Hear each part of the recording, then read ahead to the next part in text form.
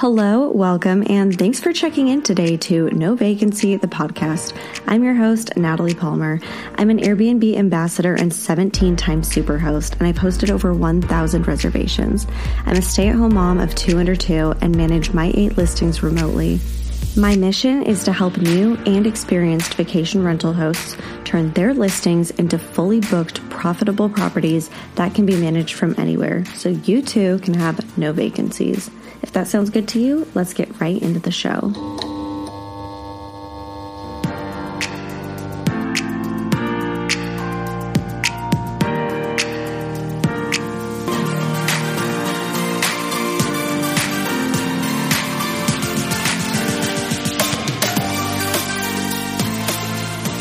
Thank you so much to Steadily Insurance for sponsoring this week's episode.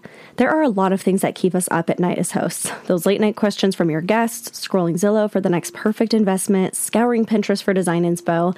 What shouldn't keep you up at night is worrying about what would happen to your hosting business if a fire, flood, or storm damaged your property, damages or theft occurred, or if a guest got injured and filed a lawsuit against you. That's where Steadily Insurance comes in. Steadily provides comprehensive landlord insurance to hosts doing short-term rental, mid-term, or even long-term rentals. So no matter how your business model might change, you are still covered. We all know that the coverage provided by the booking platforms we use isn't always the most reliable. So put your business in the hands of Steadily, who will have your back when you need it most.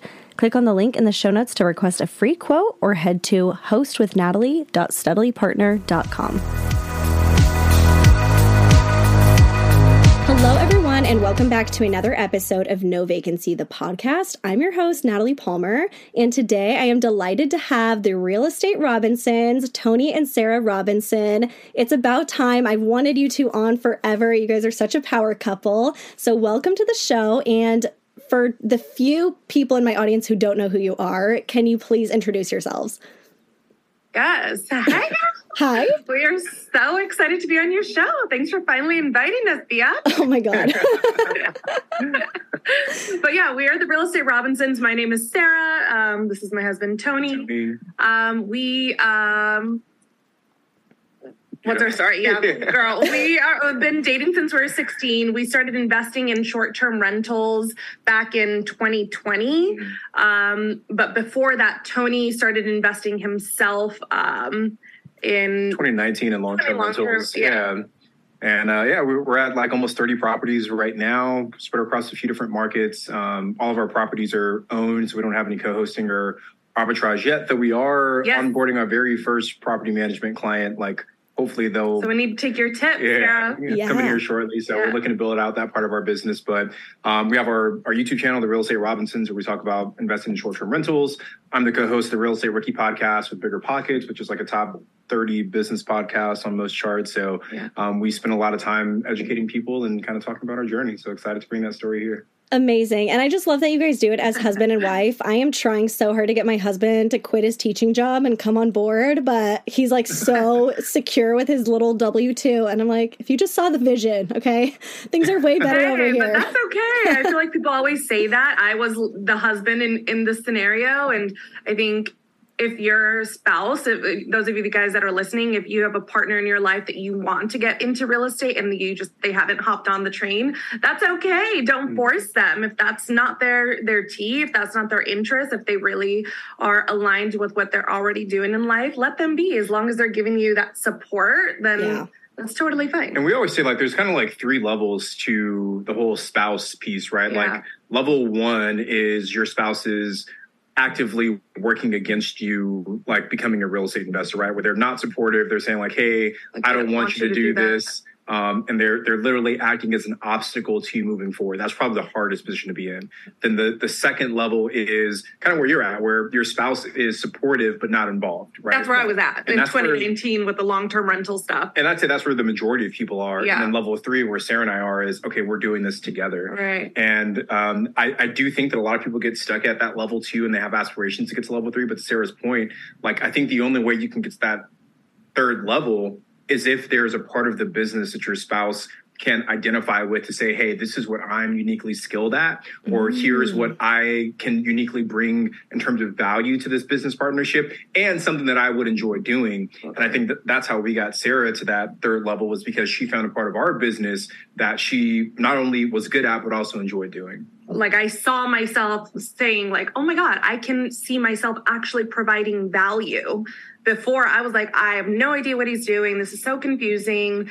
But once he shifted to short-term rentals, I was like, I know Airbnbs. I would love to design and set one up and provide a great customer experience. And that was that transition piece for us. But just to piggyback off of that, another way, Natalie, if you want to try this with your spouse, yes, tell me. Something that really motivated me to get on the real estate bandwagon was attending in-person events and connecting with other in like real life people that looked like us, talked like us, like didn't come from a ton of money. And it was just so relatable to me. I was like, holy shit, we can do this. I could do this too. You know, I don't have to be a number crunching wizard like Tony is. Like I can figure this out. So yeah, for those of you guys listening, if you're looking to get your spouse on board, we just dropped a bunch of nuggets for you guys. And I guess just like one last thing to add before we get off this topic, and this doesn't apply to you, Natalie, because you're already crushing it, but I think a lot of people who are just getting started or have aspirations to start investing in real estate,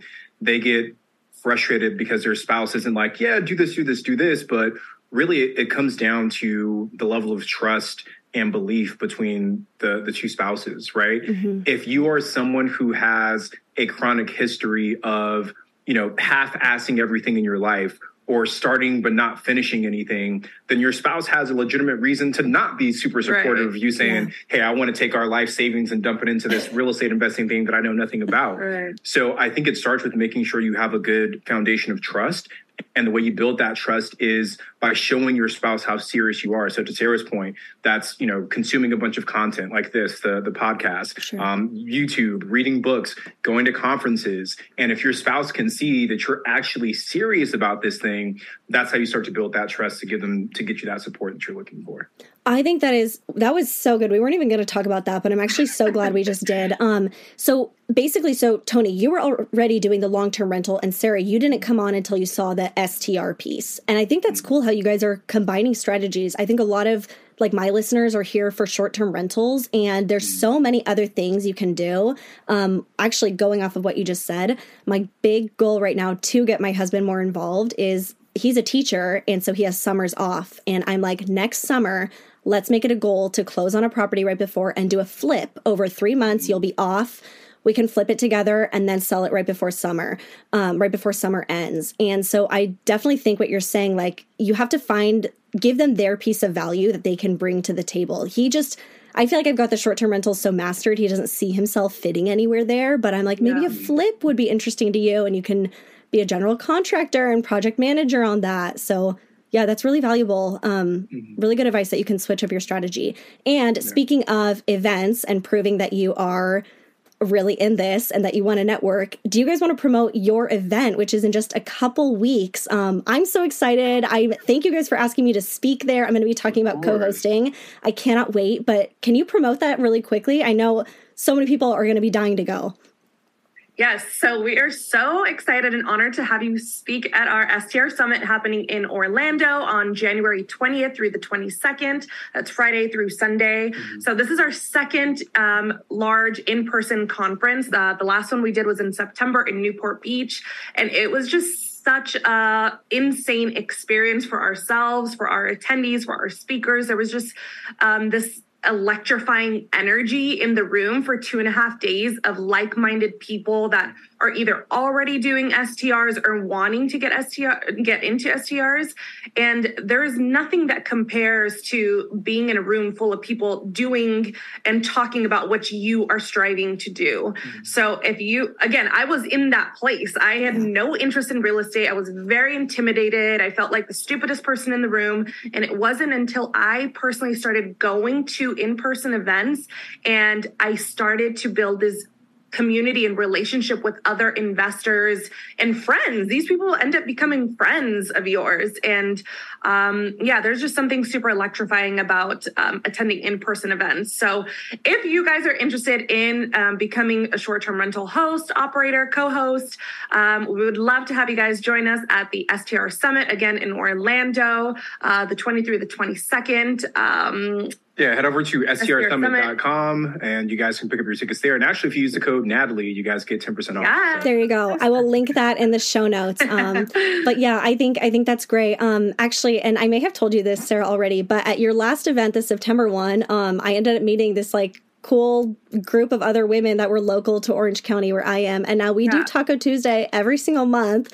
And that's my little STR girl gang. And so that is so freaking cool. Such a cool story. And we've heard so many stories like that hey, I made this connection. Like some of our students are doing deals to get it's been great to see the connections that happen at events like that. You guys are like proud parents of all these little actually, that makes me emotional. I feel like maybe this is something your husband will really resonate with, is if he's a teacher and likes to teach people and give, value to other people. Like for me, our journey in all of this, that has been the most rewarding for me. It hasn't been the actual deals and cash flow we're generating. It is the fact that us sharing our journey on YouTube and on stage and on Instagram is providing this community for people and inspiration and guidance. And that just is if I died today, I would be very happy because that, like you said, I just feel so proud that we are spreading our knowledge and our mistakes and everything and helping other people. So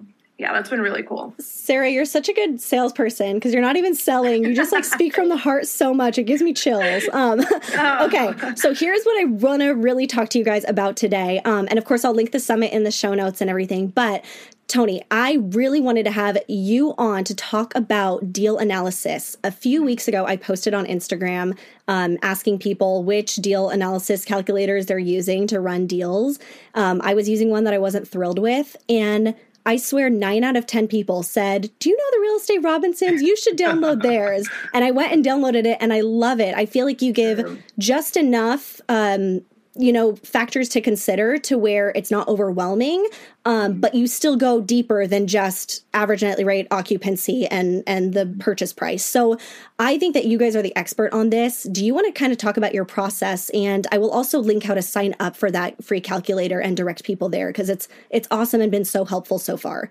Yeah, I appreciate that shout out, Natalie. But first, I have to give a shout out because that calculator actually is an adaptation of one of my friends. His name is Alex Savio. Alex! And Alex initially made that calculator and I took it and made some changes. So got to give a shout out to Alex. And before you even talk, full disclosure, I know zero about deal analysis. I do no number crunching or anything. That is totally what this guy does. I trust you, baby. You can do all of that. But yeah, so that's the calculator piece. If you guys want to download it, you can go to the realestaterobinsons.com/calculator. It's totally free. We've had tens and thousands of people download that calculator at this point. It's been pretty crazy. But to answer your question, right? So when we're looking at a property, what are the factors that we're looking at from an analysis standpoint? I think the first thing I'll say, Natalie, is that everyone kind of wants a silver bullet to say, hey, what is the magical cash on cash return that I should be looking for when buying a property? And my answer is always the biggest cop out of it depends. Because every investor has a different set of criteria that they're using to evaluate deals. Some people are evaluating deals, and I know a guy who's super high net worth, makes a ton of money, and he just wants to buy short-term rentals for the tax benefits. He just needs to offset, he needs to do cost segregation and offset his active income from his other businesses. So he's not even really concerned about the cash on cash return. I know other people that say, hey, I just want to kind of break even so I have a property that is in a city that I love to visit and it kind of pays for itself.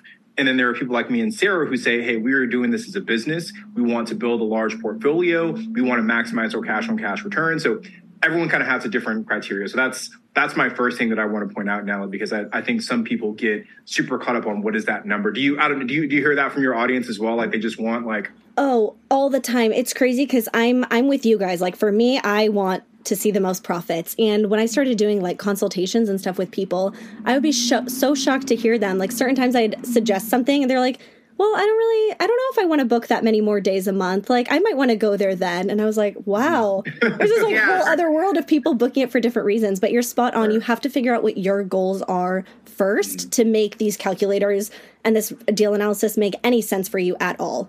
Yeah. So the things that we actually look at when we're analyzing a deal, it's income and expenses, obviously, but the expenses are pretty straightforward, right? That's like your utilities, your insurance costs, like property taxes, all those things are your mortgage costs. Like those are things that are relatively straightforward to kind of ballpark. The thing that makes short-term rentals more complicated is the income projections. So when you're buying a long-term rental, you know pretty much exactly what your income is going to be because your tenant signs a signed a lease for 12, 18, sometimes even longer than that in terms of months. And every month on the first of the month, you're going to get a predetermined amount paid from that tenant to your account. With short-term rentals, it's totally different because your income is based on a mix of your average daily rate and your occupancy on that unit. Your average daily rate is a number. When we analyze a deal, we look at it average across an entire year. So if you look at all of the potential bookings a property might get from January 1st to December 31st in a calendar year, there is some average number that people are paying to stay at your property. Some months are going to be super high. Like, for example, in Joshua Tree, we're slowly creeping into the peak season, which is spring. And our rates on some of our tiny homes can be $400 or $500 a night for a studio. That same property during the slow season in the summer might rent for $76 a night. So it's a massive swing between your peak season and your slow season. So you always want to make sure that you get an average across the entire year, because if I analyze a property based on 1 month or one season, I'm either going to grossly underestimate or overestimate what that property is going to do. So we always look at an average across the entire year. Once you have your average daily rate, the next thing you want to look at is your occupancy. Can I interrupt really quick? Yeah, I'm so please. sorry, but where do you search? What are the tools that you're using to go figure out what the average daily rate would be? Yeah, that's a great question. So there are different ways to do it, right? If you want to do it the free way, you just need Airbnb or Vrbo. You go into those platforms, you search for properties that are in the city that you're looking to purchase in, look for properties that are similar to the ones you're looking to buy, and just open up their calendar and look at what their listed rates are over the next, however far out you want to go. I usually like to go at least like 30, 60, 90 days out. That way you get, kind of different flavors of the month, and you can kind of hit different seasons. That data, though, is not always perfect because that is forward-looking data. That is what those hosts are hoping to get for that property on that given night. Chances are what that property actually ends up booking for on that given day will be different than what the price is that you see. So that's the downside. So you probably want to add a little bit of a buffer. So if you look at a property and say that the average daily rate is $100 for that time frame that you look at, maybe discount that to like $75 or $65 just to offset some of that Sure. fuzziness there. The other thing tricky is you'll only see dates that are still available, right? Exactly. The ones that are blocked, you actually don't know what they booked for. You don't even know what they paid for, right? So that's one way if it's totally free that you want to go. If you want to pay for a tool, there are tons of tools out there that you can use. AirDNA is a big one. We typically use Price Labs in our business. And Price Labs is great because in addition to getting the forward-looking data, you also get historical data. I think Price Labs goes back like 18 months. So, you can see all of 2022 and a little bit of 2021. And that data is probably better than the forward-looking data because that's what people actually paid and what they actually booked for. And now, I'm so sorry to interrupt, but do you please. How do you kind of view, because I know a lot of people say like 2021 was like their best year ever. So if you are looking 18 months back right now, you're getting the last 6 months of that really, really profitable year. And then things dipped last year. So when you are looking back historically, where do you, how do you take it with a grain of salt, knowing that demand has kind of changed? Yeah, I probably wouldn't use 2021 data in any of my analysis moving forward because that was such a banner year for short-term rental performance, right? Okay. And that was like such a weird time where there was so much pent-up demand and like you could throw anything on Airbnb in 2021 and probably make a ton of money. I think 2022 was probably a more kind of normalized year. Okay. So if you are analyzing, I'm probably looking at that 2022 data. Okay. But those platforms, those sites like AirDNA and Price Labs, It's so crazy. Like we actually interviewed the guy who's the VP of data and analytics for AirDNA on our podcast not too long ago. And he said that they have like millions and millions of listings that they're tracking on a daily basis to see what is their listed rates. Are they getting booked? Are they not? So there's like tons of data points coming in. So their data is pretty reliable. It's never going to be perfect, but it is pretty reliable. So I do like to use those to actually go and get my data when I'm analyzing these deals. Okay, awesome. All right, let's pick back up on then you were going into talking about occupancy. Yeah, so occupancy is the same thing, right? Like almost no property is going to be fully booked for an entire year. You're going to have some nights that don't book, and every market's going to be different. Like some markets on an annual basis might be at 50% occupancy because they shut down for 6 months. Others might be at 75% occupancy or 60%. So you always want to use some number that's less than 100. Now for us, actually, our tiny homes in Joshua Tree, they typically run north of 90% occupancy. Awesome. But even when we analyze those deals, we still analyze at like 75 to 80% to keep that buffer. But the way you get that data is the same way you get your pricing data, which is going to sites like AirDNA or Price Labs, and they have both forward-looking projections and, historical, like actual data for occupancy as well. Okay. And typically I just try and find, again, an average across the entire year, and that's what I plug into the calculator. Okay. All right, so you've got your average daily rate, you've got your occupancy, multiply that out, and then how do you know? Still, you got to factor in your purchase price and those utilities, cleaning fees. So how do we nuts and bolts know if it's a good deal? That's So I'm glad you mentioned cleaning fees because I think that's something that a lot of people forget to include. Things are kind of changing now, and we're experimenting with this in our portfolio as well. But historically, most hosts charge their guests a cleaning fee. And that cleaning fee gets paid by the guest and then is included in your deposit as the host. And you have to turn around and pay your cleaners out of that deposit. We typically charge a slight premium on our cleaning fee. So if we pay our cleaners $100, we might charge the guests $110, $125, something like that. So we do include that spread of $25 as part of our income because if like our tiny homes turn about 15 times on average per month, 12 to 15 times per month. So 12 to 15 times at $25 a pop, like that's a few hundred extra dollars every single month that we're generating just in cleaning fees. So it is important to include your cleaning fee income when you're analyzing a deal because it can actually elevate your returns. So essentially you take your average daily rate, you take your occupancy, multiply those two numbers together. That gives you your total baseline income. Then you add in your cleaning fee income. That gives you the total income for that property across an entire year. Once you do that, you take out all of your expenses. So your mortgage, principal, interest, taxes, insurance, utilities, repairs and maintenance, CapEx, all that stuff. Yep. And there's some number that's left over that's your profit. Say it's, I don't know, $30,000 is your profit at the end of the year. The last step to do to say, is this a good deal, is you compare that $30,000 to the amount of money that you put in to purchase that deal. So that's your down payment, your closing cost, any rehab that you had to spend, any startup costs like new furniture, et cetera. You add all those numbers up and then you compare it. So say you profited $30,000, but you have to spend $200,000 to buy that property. Maybe that's not a great deal.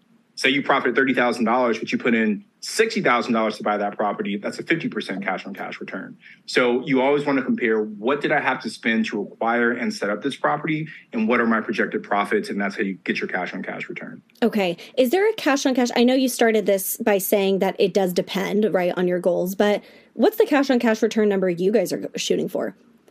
Yeah, we typically don't want to touch a deal if it's anything less than 30%. Like that's usually our baseline. Okay. A lot of our deals do better than that. I'd say the majority do, but typically we won't even look at a deal if it's less than 30%. And could you tell us a bit about your portfolio? Are you doing mostly tiny homes or like big luxury homes? Are you noticing a difference in the cash on cash return depending on the size of the property or the type of property? Yeah, that's a great question. So our tiny homes actually give us the best cash on cash return. And it's because the price points are so much lower because they're 300, 400 square feet. From a revenue perspective, our bigger properties do better, right? Like our 5-bedroom cabin, did, I don't know, probably do like $130,000 last year or something like that. So the cash on cash return is a little bit lower, but the gross revenues are better. But right now we have, how many tiny homes do we have? I can't even tell you. I wouldn't even know either. I think we have like 12. Maybe I feel like more even. Yeah. 15 and then another 15 in like regular size homes. Yeah. It's probably like down the middle. Like half of them are like the tiny homes. The rest are traditional cabins or single family houses. Yeah. So I prefer the tiny homes. They're just so much easier to manage, I feel like, because they're tinier, less issues and stuff. So I agree. I'm a big fan of the, I think less is more on Airbnb. Same thing. My properties that I manage are all smaller as well. They're tiny condos in Big Bear, 830 square feet. And the returns, like you said, are so crazy. We'll do the same in revenue as someone I know who spent 4 times as much on a property in Big Bear, and they look at it and they're like, oh, I'm so happy I made this much. I'm like, ooh, but who's going to tell you spent 4 times more than I did, And I think a lot of that goes into the traveler profile of that market. And I think that's what we're starting to see in Joshua Tree is that, like in the Smoky Mountains, the big cabins tend to outperform the smaller cabins. And I think because the traveler demographic or the traveler profile of that city is bigger groups, right? So you get people who are coming, like a whole squad. Deep. It's the grandparents, the parents, the kids, the cousins, and people pull up family vacation, a whole caravan, right? Yeah. And in Joshua Tree, there is no family vacations. It's couples, it's solo trips, small friend getaways. So our smaller properties perform better because no couple is going to book a 3-bedroom, Yeah. So we are experimenting. Like I think about Oleander. Like we have a property that's a 3-bedroom, 2-bath, and we took it live over the summer. That listing got off to a really rough start. Yeah. But we recently made some additions where we added like a full blown, like super cool themed game room. Cool. We added like some more family type amenities, like a pack and play. I think we even had like a little baby shower thing. Yeah. Just a bunch of stuff to like cater to the family. This is in Joshua Tree. That's in Joshua Tree, which typically isn't the case out there. And that listing has actually turned around tremendously. Immediately, once we added those amenities that we've been avoiding adding at all of our other properties because our demographic that we've built out was, couples, single people traveling to do remote work and stuff.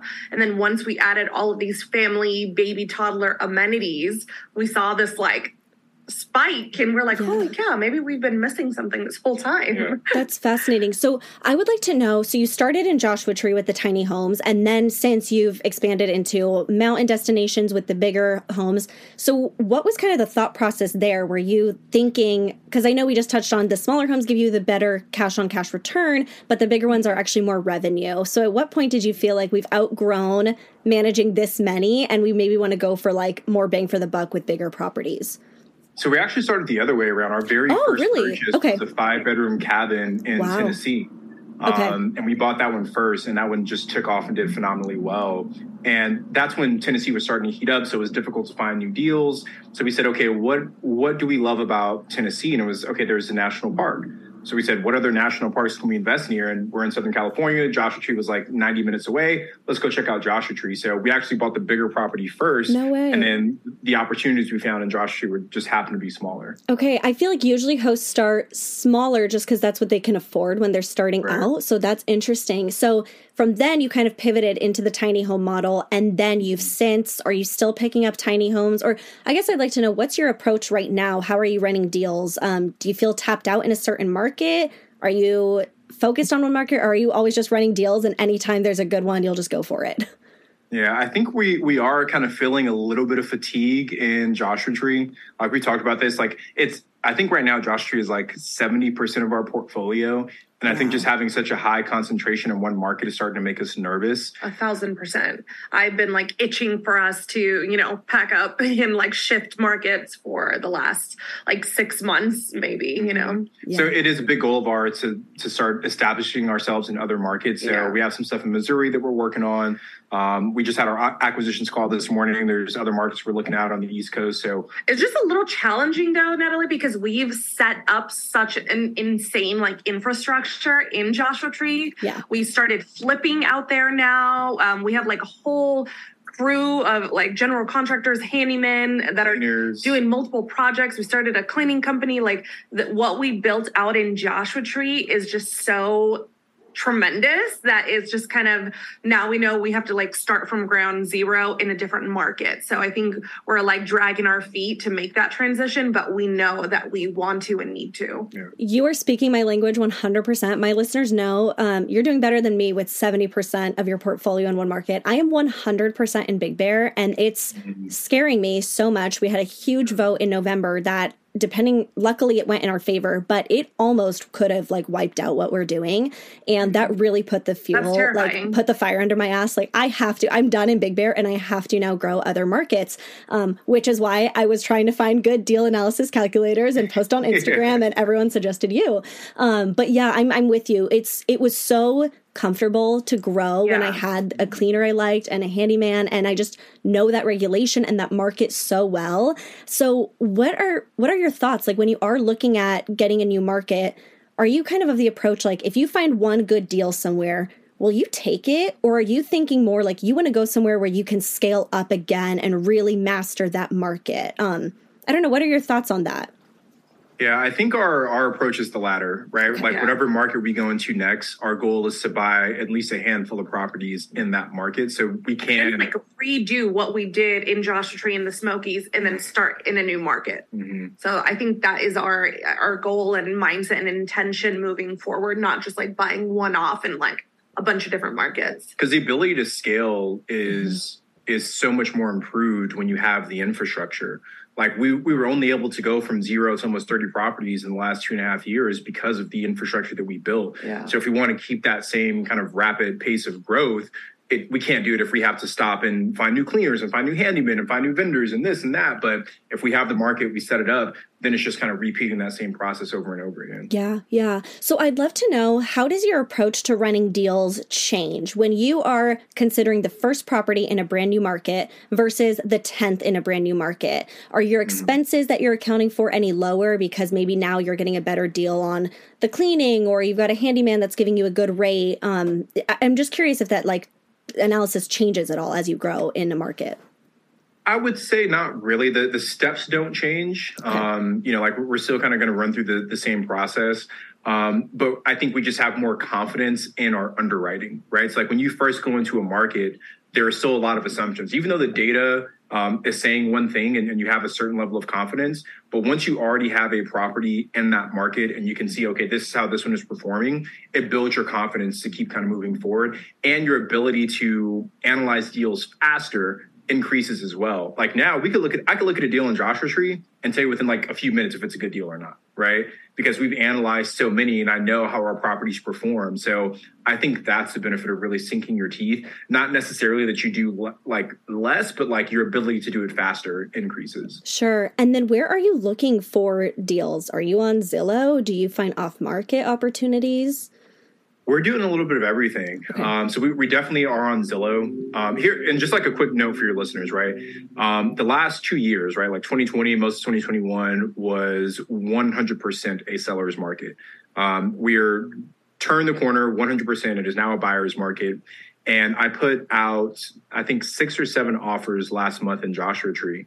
Well below list price. These were all rehab properties that need a decent amount of work. All of them initially got rejected. And I said, okay, cool. 3 weeks later, I had one of them come back to me and say, hey, I think I offered like $300,000. They said, hey, will you take $375? I said, no, I offered $300. I said, okay, fine. Will you take $325? No, I offered $300. Will you take $312? No, I offered $300. Okay, fine. We'll sell it to you for $300. So we have a property under contract right now. That's right, baby. That's almost $100,000 cheaper than what it was listed for because of where we're at in the market. So my advice to everyone that's listening is analyze the deal, understand what number makes sense for you, and then offer that number. Doesn't matter what the listing price is. If you know you need to offer this number, offer that number, hold to your guns, and you might get lucky.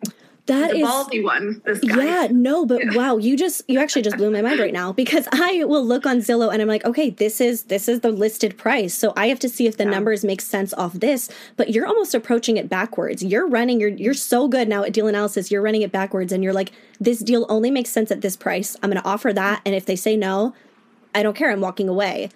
That's such an incredible such an empowering position to be in. I think so many of us are like, oh, I hope that with that purchase price, I can make it work. But you're just approaching it of like, no, this is what I need. Make it work for me. I love that. Wow, I love that. Okay, I think the last thing I kind of want to dive into with you is, so, we talked about calculating your revenue, right? Your ADR times your occupancy. We talked about determining your cash on cash return.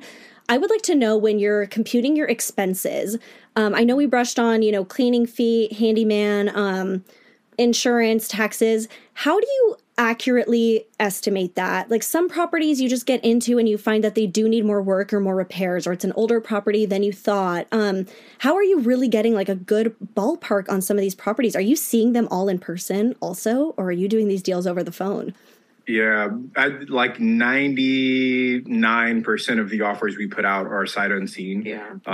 So the way that a couple of things, right? I'll separate like the rehab piece from your typical operating expenses. Okay. So your operating expenses, things like your insurance. If you already have a property in that market that's insured, that's like a similar size and scope, then use those numbers because it's a decent ballpark. If you don't have anything, two things you can do: send a note to your insurance agent and say, hey, I'm looking at buying this property. Can you give me a quote? Or ask other operators in that market, if you know some, to say, hey, what are you spending to insure your property? So that's easy way to get your insurance costs. Property taxes, a lot of times is public record. You can go up and look those things up, but also recognize that a lot of times those property taxes will increase. Like if the property last sold, 20 years ago, you can assume that the property taxes they paid are going to increase because the purchase price 20 years ago was significantly lower. So I don't know, maybe double it, right? Just to kind of play it safe. Utilities, those are like probably the hardest things to account for because that's not like public information. Right. So usually I just kind of ballpark utilities, or I'll see if I can find someone in that market to ask, like, hey, what are you spending to, on average? Yeah, on average. So those are the operating expenses, right? Talking to hosts in that market, or going to the source and getting information from the city, from the county, from the utility company, whatever it is. Okay. Cleaning fees for that one, because you said you charge higher for your cleaning fee than you pay out your cleaner. I do the same. So if you were to look on Airbnb at what other people are charging, you might be overestimating. Would you reach out to cleaners and get quotes from them beforehand, or how do you estimate your cleaning expenses? Yeah, typically I'll do what you said. So Price Labs is also really cool because it gives that data for the market as well. So to say hey, 20% of the listings are charging between this price, 30% are charging between this price. So I'll typically use that as kind of my ballpark number. Okay. We usually don't engage cleaners until we've got something under contract typically. Okay. But I also use that data as a way to push back if I feel like I'm getting unreasonable pricing from a cleaner. Mm-hmm. So if I can say, hey, 80% of the listings charge between 100 and 125, and I have a cleaner that comes to me and say, hey, it's going to be 200, I'll say, whoa, hey, your numbers are off because this is what 80% of the market is paying. Yeah. But I just wanted to add, emphasize one thing he said is reaching out to other operators that are in that area you're analyzing. And I think that is such a underutilized resource. So for those of you guys listening, just know hosts are so majority are so willing to share information. I feel like this is a very interesting and really giving community is Airbnb hosts, short-term rental hosts.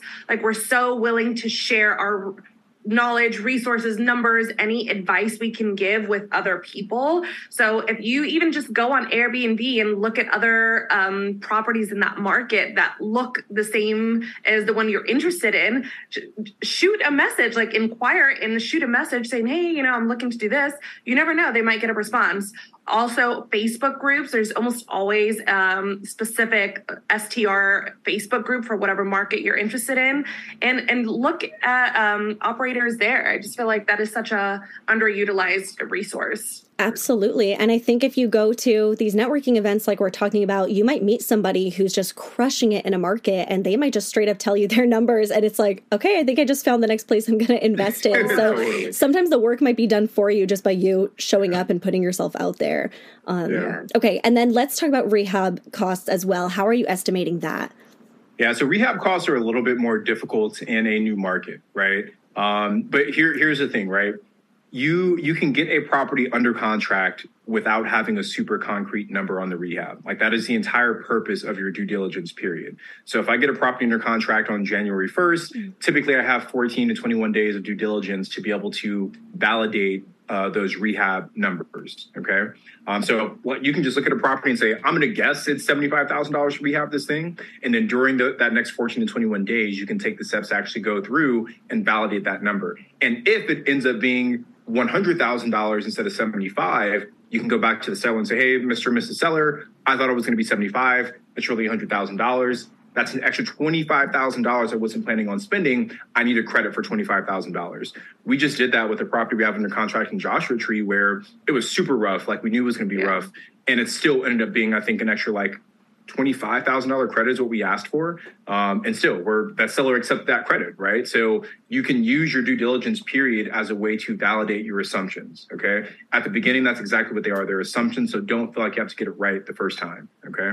Now, how can you actually validate those numbers, right? Like, what can you actually do? There's a few steps you can take. So number one is if you go into a new market, and if you can find a contractor or a handyman or somebody, and I did this when we first started investing as well. I said, hey, here are photos of what the property looks like today. Here are photos of what I'm trying to get it to look like. I don't need you to walk the property. I don't need you to give me a full-on bid. Just give me a ballpark of what you think it would take to get this property to look like this. And a lot of contractors are going to be willing to at least give you that bit of information. Okay. That's the easiest way to do it. The second step is to actually get the contractors to go out and walk the property for you. That is significantly harder if you don't have a relationship with that contractor because contractors are busy, contractors are unreliable. So that is harder. But what I did when we first started investing is I would offer to pay them. I say, hey, I know typically you do bids for free, but I will pay you for your time if you go out and do this for me. Okay? How much do you pay them? I've never heard that, but I love that idea. That was a couple of years ago, but I don't know, like a couple $100 probably to go walk the property. So nothing to break the bank, right? But it was enough to give me kind of the confidence I needed to be able to make offers. The third thing that I did was I would ask contractors for like bids they did on other jobs. So, for example, if a contractor just finished a job for another person and, he'd show me the photos, I'd say, okay, how much did that cost? And he would say, whatever, it was $50,000. And I'd say, okay, what was the square footage of that property? It was 1,000 square feet. And I could do the math, say, okay, this is the price per square foot to renovate a property of that size. And now I can say, here is a ballpark number I can use when I'm looking at properties to say, whatever, it's this much per square foot, $30 per square foot, $40 per square foot to rehab this property. And now instead of having to go to the contractor every time, I just apply that rate of $30 per square foot to every property that I'm looking at. So there are tons of different ways you can kind of ballpark those numbers to make you confident to submit that offer. Are you ever getting your loans based on factoring the rehab cost into it? Because I know when you do that, would that end up changing how you're calculating your cash on cash return, right? If you're rolling those rehabs into your mortgage. So we always get short-term debt for our rehabs. So we never get long-term debt that also includes the rehab. So typically we'll get a note for 12 months. We'll use that 12 months to rehab, stabilize the property, and then we'll refinance out at the end of that term into something that's more permanent long-term. Okay. So it is more expensive up front. We're paying 10 to 11% in interest, but it is easier to do it that way than trying to buy the property and add on those rehab costs. Okay, sure. And then just for clarification, when you are running your ADR and occupancy, you're doing that based on the finished product of what the property will look like post-rehab. Okay, gotcha. Yeah. So essentially, like for properties that we rehab, we almost have two analyses of that deal. We have the upfront analysis, which is what is it going to cost us to rehab this property? And do we have enough budget to rehab it? And then on the back end, we say, okay, at the new appraised value of this property, like for the new debt that we're going to get, what is our cash on cash return after that? So it's almost a two-step piece. We analyze it as a flip initially, and then we analyze it long-term. So it's almost like a BRRRR, but there's like two steps to it. Okay. And then, oh my God, what was the question I was just going to ask you? And I lost it. Shoot. I just want to add. Yeah, go ahead. I'll think of what I had. That are more of a visual learner and are kind of lost with all these ADR occupancy talk that they're talking about. We have a full-on video, or Tony did a whole video of literally him analyzing a deal and plugging in these numbers into that calculator that was rated number one. So if you guys want to run through this and get a visual run through of what it looks like, we can share that video link with you, Natalie. Maybe you can drop I it think in it the pops up. I think it pops up when you buy cool. when you get the calculator, or you don't buy it. It's a free download, but it popped up for me on like how to use the calculator. So I think it's there. Oh, you're amazing. Yeah, it's already there. So they'll get it. Okay, Tony, I would also like to know, what do you do in this situation where you might be in a market where there's really no good quality properties and your rehab is basically going to bring it to the top of the heap, the top of the market? If you don't have comps, how do you run your analysis? That's a great question, and we actually don't do that. Like, I don't have enough confidence in myself to set the market. Like, I want to make sure that there are comps that I can point to support my ARV, my after repair value. So if we're looking at, and we've actually passed on deals because we couldn't validate that ARV. I think if you're doing this like in early 2021, where the market was just going up and up and up, it'd be, maybe you could roll the dice. But in the environment that we're in right now, you need solid comps, and you even have to almost discount those comps in order to be confident in what it is that you're analyzing. So we don't ever want to set the market. I'm not that brave. I'll let someone else do it first, and then we'll kind of follow in after them. Great answer. Great strategy. Okay. Thank you so much. This was like mind-blowing. You got me to think about market analysis in such a different way. I really encourage people. Hopefully you went and downloaded the calculator at the beginning of this episode and you could follow along as we went through. But either way, go grab it. It's free. And it's been so valuable for me just in the last month playing around with it. So I hope people love it.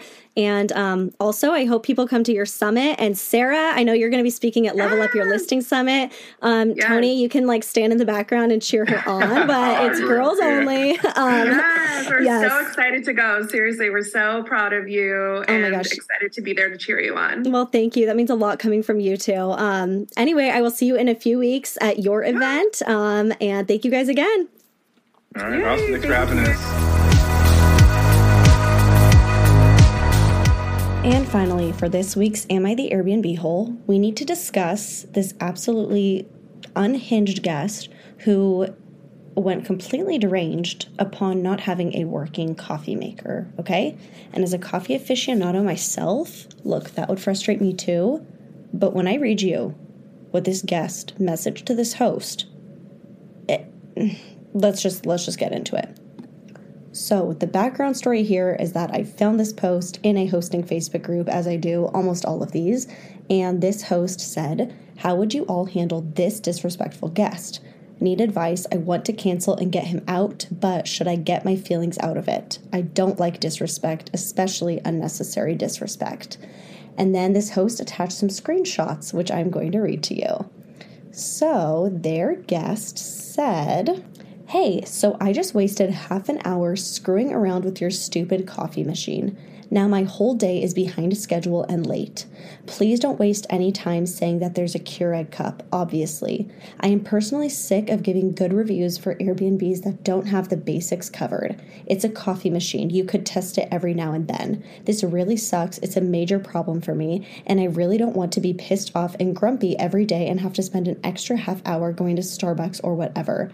I'm actually super pissed at wasting all that time and still no coffee except garbage Keurig water crap. Seriously, last straw for me and Airbnb that don't work. This is not passive income." All caps. And this host said, "Hello, so sorry for the inconvenience. I'm not sure what's wrong with the coffee machine at the moment, but there is another brand new coffee brewer in the kitchen closet by the refrigerator. Please let me know if you have located it."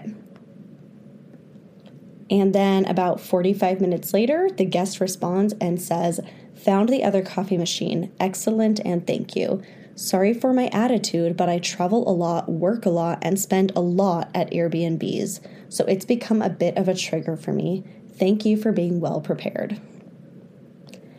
And that was it. That was the end of the screenshots. I'm very curious to get your guys' take on this one. So here are my thoughts. This guest, I do not know what gives them the right to talk to their host like this. And this is actually one of my biggest pet peeves, is when people take frustrating instances that have happened, recurring frustrations, and take it out on someone that it has nothing to do with. And so I totally empathize with this guest who has stayed at multiple Airbnbs and had things wrong at each of them. And the comment of like, this is not passive income. Okay, I get it. This guy is triggered, okay? What really upsets me, though, is taking it out on this host that did nothing wrong. Appliances break, okay? And to have that be your first reaction, why not just start with the message that says, hey, have a little issue with the coffee maker. Can you help me get it to work? And then if there's not an answer, you can be a little more mad. I still don't think it gives you a right to just be disrespectful like this, but then you can escalate things a little bit, okay? But this guest didn't even give this host a chance to solve it. And props to this host for having a brand new coffee machine already waiting. We have that in a couple of our units only. I do have brand new backup coffee makers waiting in the storage closet.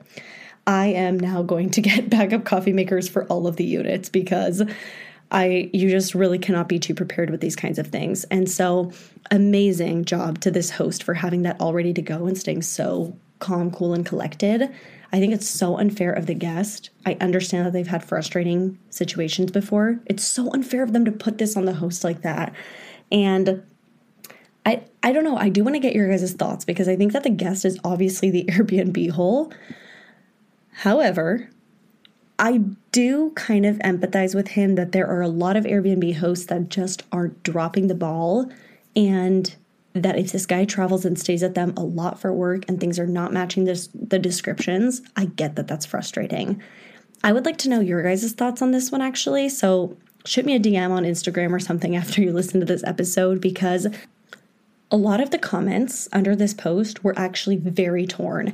Half the people were just like, dude, good for you. You handled it really well as a host. And then the guest realized that he overstepped and apologized. Like, way to handle it. And the other half of the comments were like red flags all around. If this guy becomes this unhinged at a coffee maker, kick him out now and cancel and report him before he freaks out about something else.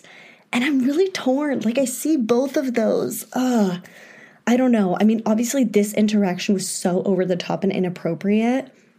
But like, I want to kind of feel for the guy, and the fact that he kind of apologized and owned up to it makes me be like, okay, he just had a weak moment. But also, that is just so unfair to put on the host who did nothing wrong. Just because you had problems with other previous hosts does not give you a right to take it out on this guy. So I'm actually pretty torn on this one, which is shocking because I feel like I always have very strong opinions on these. This one, I could be convinced either way. So I would love to know your guys' thoughts on this one. For sure, the host is not the Airbnb hole. So professional of them, how they handled it, and they were so prepared. So let's take a lesson from this host, and everybody go buy a backup coffee maker and put it in your supply closet ASAP. And with that, it is now checkout time.